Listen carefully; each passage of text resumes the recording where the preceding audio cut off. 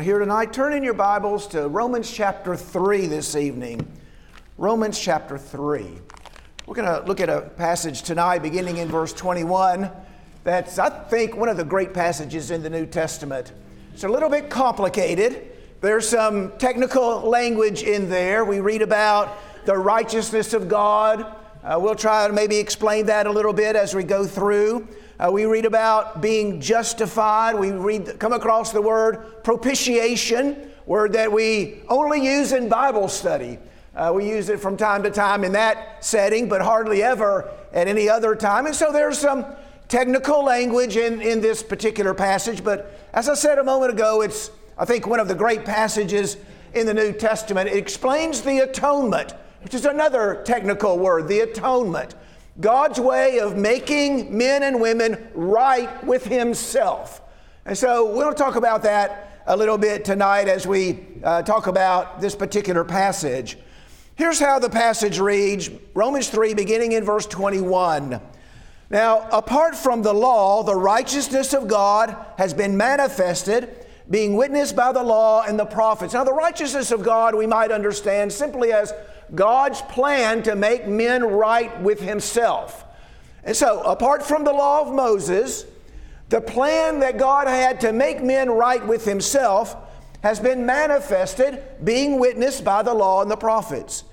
Even the righteousness of God through faith. God's plan to make people right with Him through faith in Jesus Christ for all those who believe, for there is no distinction. For all have sinned and fall short of the glory of God, being justified as a gift by His grace through the redemption which is in Christ Jesus. Another technical term, redemption. The purchase of God. God purchasing us to Himself, for Himself, through Christ, whom God displayed publicly as a propitiation. The word propitiation means to appease or to satisfy, and to satisfy God's wrath, for example. Some versions might read the atoning sacrifice, the sacrifice that satisfies God's wrath against sin. And so God displayed Christ as the propitiation, the atoning sacrifice in His blood through faith. This was to demonstrate His righteousness, because in the forbearance of God, He passed over the sins previously committed for the demonstration, I say, of His righteousness at the present time, so that He would be just and the justifier of the one who has faith in Jesus. And so God is both just, He Himself is just, and He's also the justifier of the one who has faith in Jesus. So we're going to take as our title tonight this phrase, the just justifier of the unjust. And we're going to try to explain what we mean by that. The just justifier of the unjust. And we take that, at least not word for word, but the thought from the last part of verse 26. How is it that God can maintain His righteous character and consider right those who are not right? How can God be just and justify those who are unjust? That's the question. That is really the question, isn't it? That's the big question that we have to deal with and consider. Well, the first point I want to make is not in this particular passage, but it sort of underlies the passage. It really underlies the entire story of the Bible, and that is the fact that God loves us. God loves us. 1 John chapter 4, verse 7 says that love is from God. And so it also says in verse 8 and verse 16 of 1 John chapter 4 that God is love, that God is so full of love, we can say in a figurative sort of way that God is love. And so He's abounding in love. He's overflowing with love. He loves us. We are the objects of His love. In Genesis chapter 1, verses 26 and 27, there the Bible says that God created us in His own image. You remember that passage? God said, let us make man in our image and after our likeness. And so He did. God made man. God created man in His own image. In the image of God, He created him, male and female. He created them. And so God created us, and He created us in His image. Now, a lot of theologians have talked a long time, hundreds and even longer than that actually, hundreds of years about what it means to be made in God's image. The Bible doesn't say a whole lot more about that. Every now and then that idea will come to the surface. But I think at least we can say this, that because we're made in God's image, we're like Him in that way, that enables God to have a special relationship with us. It doesn't say the animals are created in God's image or the trees are created in God's image, but we are, and so that makes us different from all these other creatures in creation. And that provides the basis for God's special relationship with us. He loves us. We're made in His image. He wants to have fellowship with us. That's why we were made, so that God might have fellowship with us. That's why we exist. And so that's the first point, that God loves us. Romans chapter 5 and verse 5, from here in the book of Romans, God has poured out His love on us through the Spirit. In Romans chapter 5 and verse 8, God demonstrates His own love toward us in that while we were yet sinners, Christ died for us. In Romans chapter 8, verses 35 and 39, nothing can separate us from the love of God. And in Romans 8 and verse 37, we conquer through God who loved us. And so there's great emphasis in the Bible, all the way through the Bible, on God's love for us. And so God is not indifferent toward us. He loves us. He made us. We are in His image. He wants to have fellowship with us. But there's the rub. But you see, all people are unjust before God.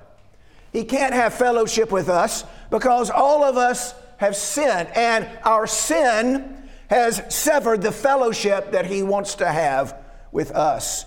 In this particular passage, to be just is to be right in the sight of the law, to have no transgression against us on our record. And so to be just would be to be right according to the law. Have no transgression on our record. Now, there are different ways that we can be right as far as the law concerned. Let's say I was accused of robbing a bank. And so I was arrested. I was charged with a crime.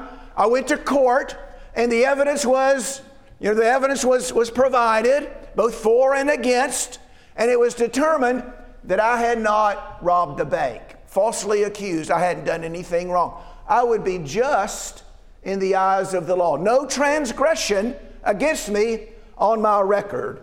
There's another way a person might be right as far as the law is concerned. Let's say I was accused of robbing a bank. I was arrested. I was charged. My trial, the date for my trial came along. I went to trial. The evidence was offered, and I was convicted. I did it.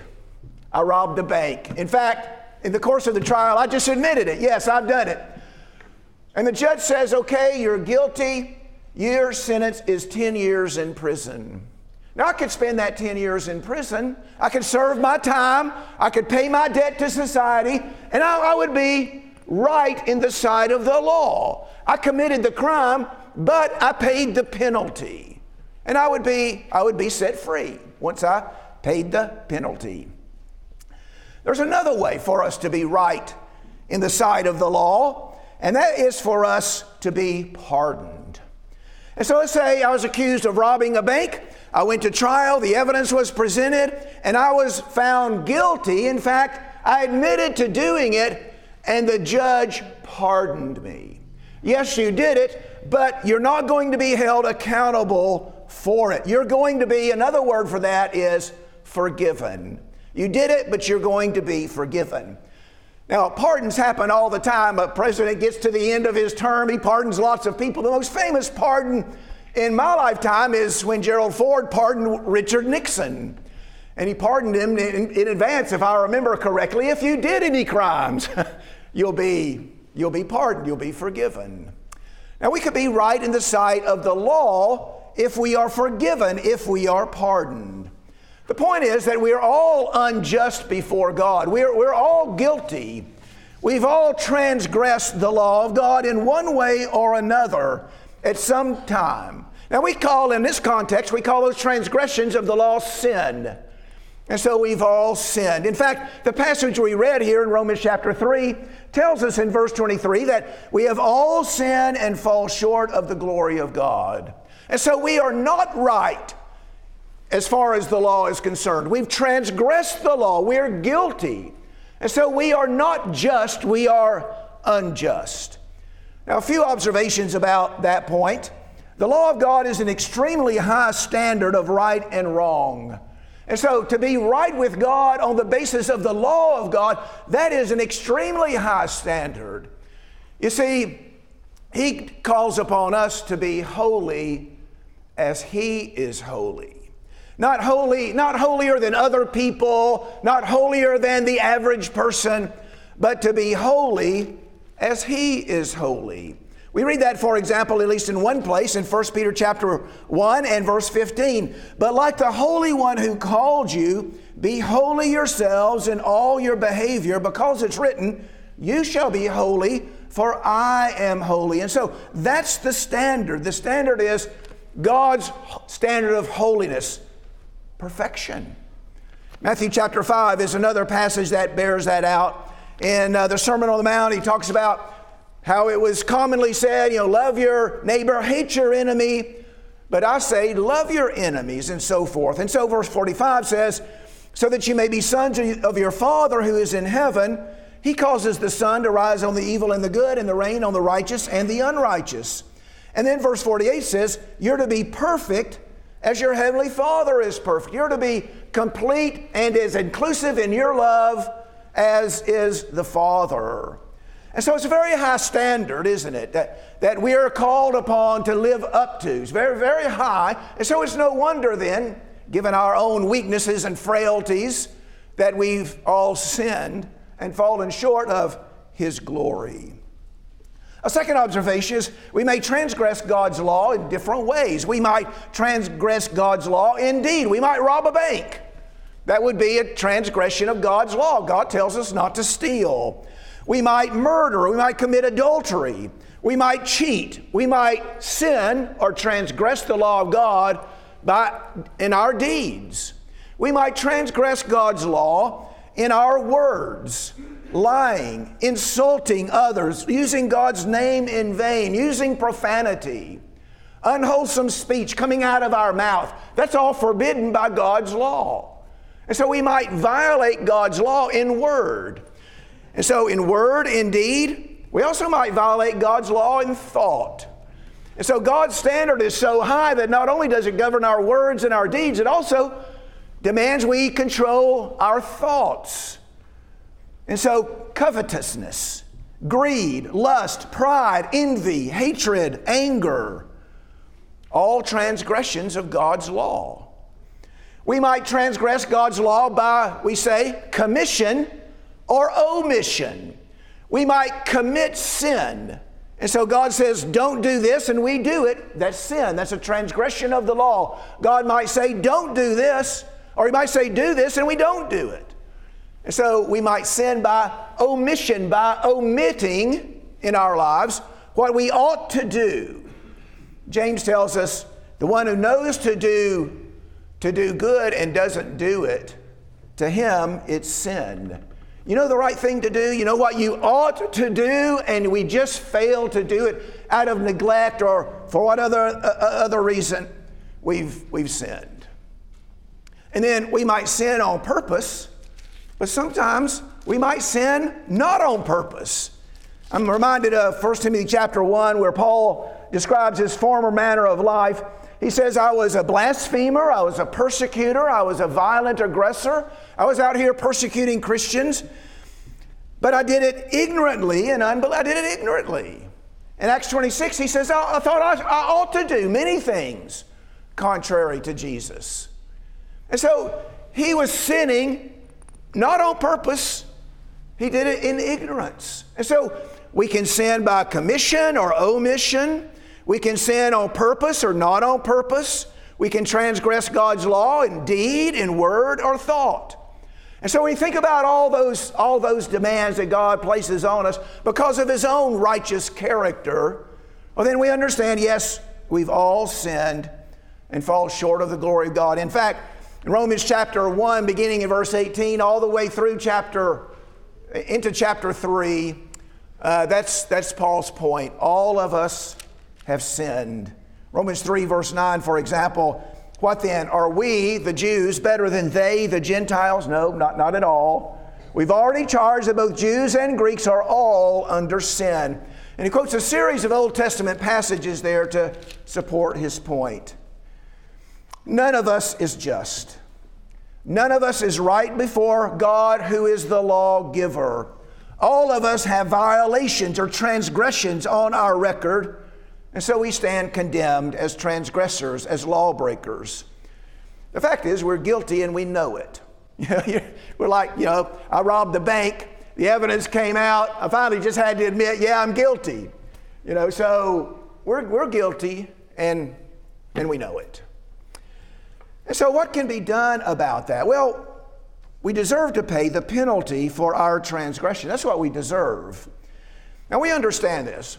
In order for justice to be done, the guilty must pay the penalty for their transgression, right? Right? Now we understand that just in our ordinary walks of life. We watch the news and here's a lawbreaker and he ought to pay the penalty for his transgression. Justice demands that. Now, because God is holy and can be a partner with or party to what is unholy, the just penalty for sin is death and eternal separation from God. So let's review a little bit. God created us in His image. He created us in order to have fellowship with us, in order to participate, be partners with us, have a good relationship. And yet God is entirely holy. And He cannot have fellowship with what is unholy. And the fact is, we're all unholy. We're all unjust. And our just deserts are to pay the penalty, to pay the price. Habakkuk 1 verse 13 says, "Your eyes are too pure to approve evil, and you cannot look on wickedness with favor." And so the just penalty for sin is death and eternal separation from God.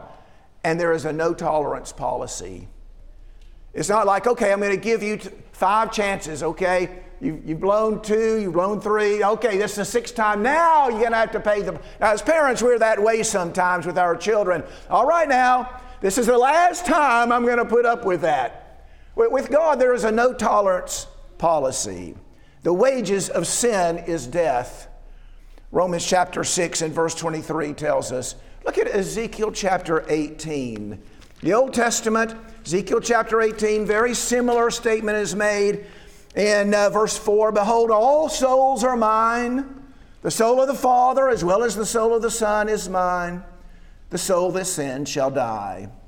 And so, the penalty for sin, the penalty for transgressing God's law is death and eternal separation from God. Now, there are passages that talk about the wrath of God being poured out against those who transgress God's law. For example, Romans chapter 1, verse 18. "The wrath of God is revealed from heaven against all ungodliness and unrighteousness of men who suppress the truth in unrighteousness." And so the wrath of God is poured out on all unrighteousness. Ephesians 5:16, the wrath of God is poured out on the sons of disobedience. In Colossians 3:16, because of these things, the things he's discussing in that passage, the wrath of God will come upon the sons of disobedience. So we have a problem, don't we? We got a problem. God loves us. He wants to have fellowship with us, but we've transgressed His law. We've become unholy and unjust. What can be done? What can be done about it? Well, here's a couple of things that won't make us right with God. Do more good works. Now that just won't work. Help the poor more. Give to more charities. Be kinder, gentler person. Go to church more. Give more. Pray more. Now, you see, none of those things erase the past. Being right with God is not a matter of balancing the number of good things and the number of bad things we do in our lives, or the more serious the bad things are, it's just not a matter of balancing those two things. And so if we were to do absolutely right, living perfectly from this point on in our lives, we will have done only what our duty. We would have done only our duty. That's what Luke chapter 17 tells us in verse 10. Luke 17:10. So you too, when you do all the things which are commanded, you say, we're unworthy slaves. We've done only that which we ought to have done. It's not a matter of doing more good works to outweigh the bad things we've done. That doesn't make us right with God. That simply doesn't erase what we've done. A second way that we cannot be right with God is for God simply to ignore our trespasses. He can't do that. Now, we do that sometimes. Now, I told you not to get any cookies out of the cookie jar, but I'm going to let that go this time. Well, you know what the child does when that's the case? He doesn't take your word seriously because you've already shown that you're willing to compromise on your standard of right and wrong. God's not going to do that. If a person commits a crime, justice requires he be held accountable. God would not be just if he established a law, stated the just penalty for violating the law, but ignored the violations of the law. His word would be untrustworthy. He would be unjust. And so we're in a fix, aren't we? We're sort of in a quandary. What can be done? God loves us. He wants to have fellowship with us. He's holy. We become unholy. What can be done? Well, remember we talked about being pardoned earlier. Really, that's our hope, isn't it? That God will pardon us. That God will forgive us. That's our hope. That's our only hope. And the fact is that God has made it possible for us to be forgiven, and yet His word be upheld and maintained, and His justice, His own just character be maintained, and yet at the same time He can forgive us of our sins, and He's done that through the cross of Christ. That's what Romans chapter 3, beginning in verse 21, is all about. The righteousness of God through faith in Jesus Christ for all those who believe. There is no distinction. All have sinned and fall short of the glory of God, being justified as a gift by His grace through the redemption that's in Christ Jesus, whom God displayed as a propitiation through blood, in His blood through faith. On what basis can God forgive us? Well, we said a moment ago, can't just arbitrarily just wave His hand and say, okay, look, I'm just going to ignore that. On what basis can He forgive and uphold His own righteousness? Well, what happened is God Himself became a human being and paid the just penalty for our transgressions on the cross. So what God says, I'll become one of them. I'll become one of the human beings, and I'll take their sins on me, and I'll pay the price. I'll pay the just penalty for their sin. And when they have faith in me, when they trust in me, I can forgive them. Because see, their penalty has been paid for them. Look at a few passages. 2 Corinthians chapter 5, for example, is one that addresses this, beginning in verse 18. Now all these things are from God, who reconciled us to Himself through Christ, gave to us the ministry of reconciliation, namely that God was in Christ reconciling the world to Himself, not counting their trespasses against them. He's committed to us the word of reconciliation. Therefore, we're ambassadors for Christ, as though God were making an appeal through us. We beg you on behalf of Christ, be reconciled to God. He made Him who knew no sin to be sin on our behalf, so that we might become the righteousness of God in Him. And so God made Him who knew no sin, that's Christ, to be sin, to be the sin offering, to be a sacrifice for sin, so that we could be right with Him. Here's another passage. Look at Ephesians chapter 2, Ephesians 2, verse 16.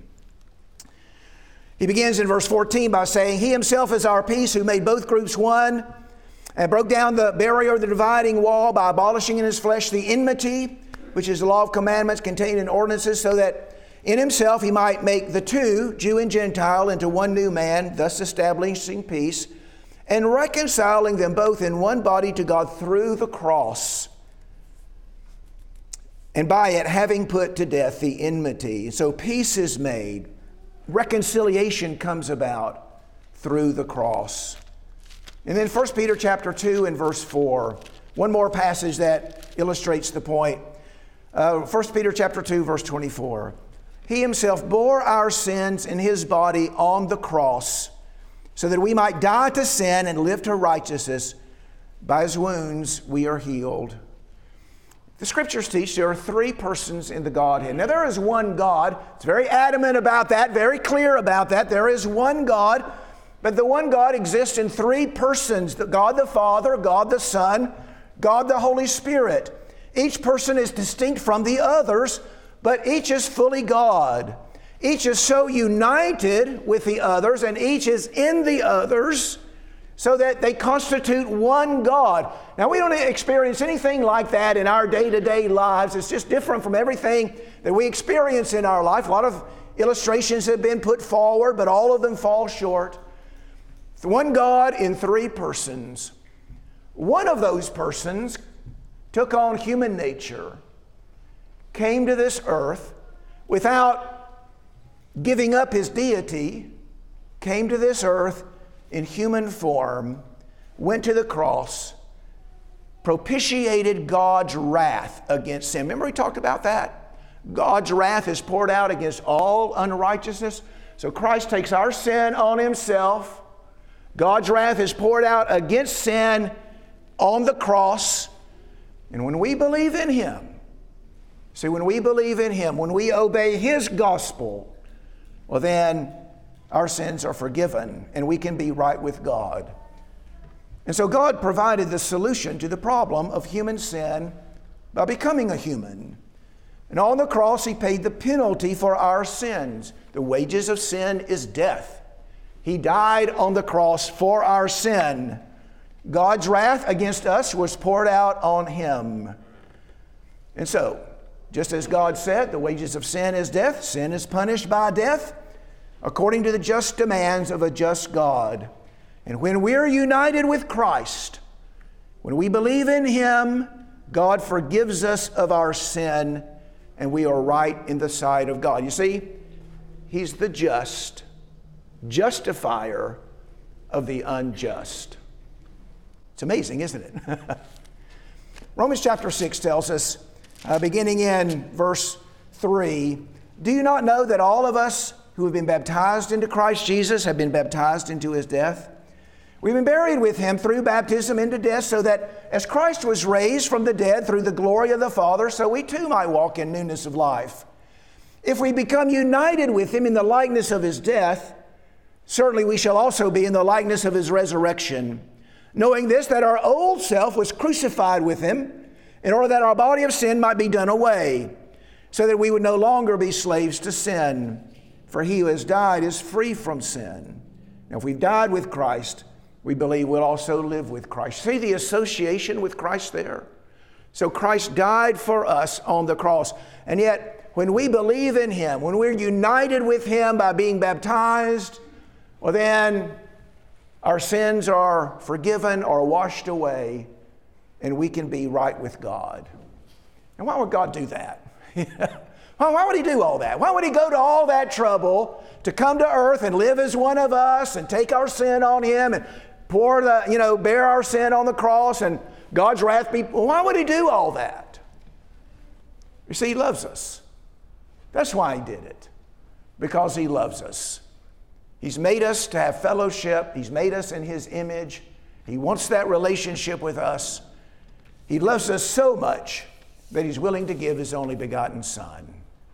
So it's up to us then to take advantage of that, right? It's up to us to put our trust in him, to give up trusting in ourselves and trying to do it all on our own, to understand I'm a sinner before God. I'm not right, but Jesus provides the way. He's the way for me to be right with God. And so I'm going to put all my trust in him, and I'm going to follow him. And so that's our responsibility in all this. And we hope that each one of us here who's accountable before God will do that. Let's pray together. Our Father in heaven, we're thankful for this day. We're thankful for the Lord's Day, the opportunity we have to come together and to worship and encourage each other and to build each other up in the faith. Help us, Father, to continue to grow and develop and improve in our understanding and our knowledge, our commitment to being your children. Father, we're so thankful for what you've done for us. We would not have any hope if you had not taken the initiative in your grace to send your Son into this world to die for us, to pay the penalty for our sin. We're so thankful for that, Father, and we pray that each one of us will take advantage of that great gift that you've given to us, and that we will accept that gift, that we will become united with him, our sins will be forgiven, we'll be right with you, and that we'll live in this world as your children. Help us, Father, each day to grow and develop and become more and more and more each day what you intend for us to be. Always help us to hold Christ in the forefront of our thoughts, that every day, every moment of every day, that we will strive to be more and more like him. We pray these things in his name. Amen.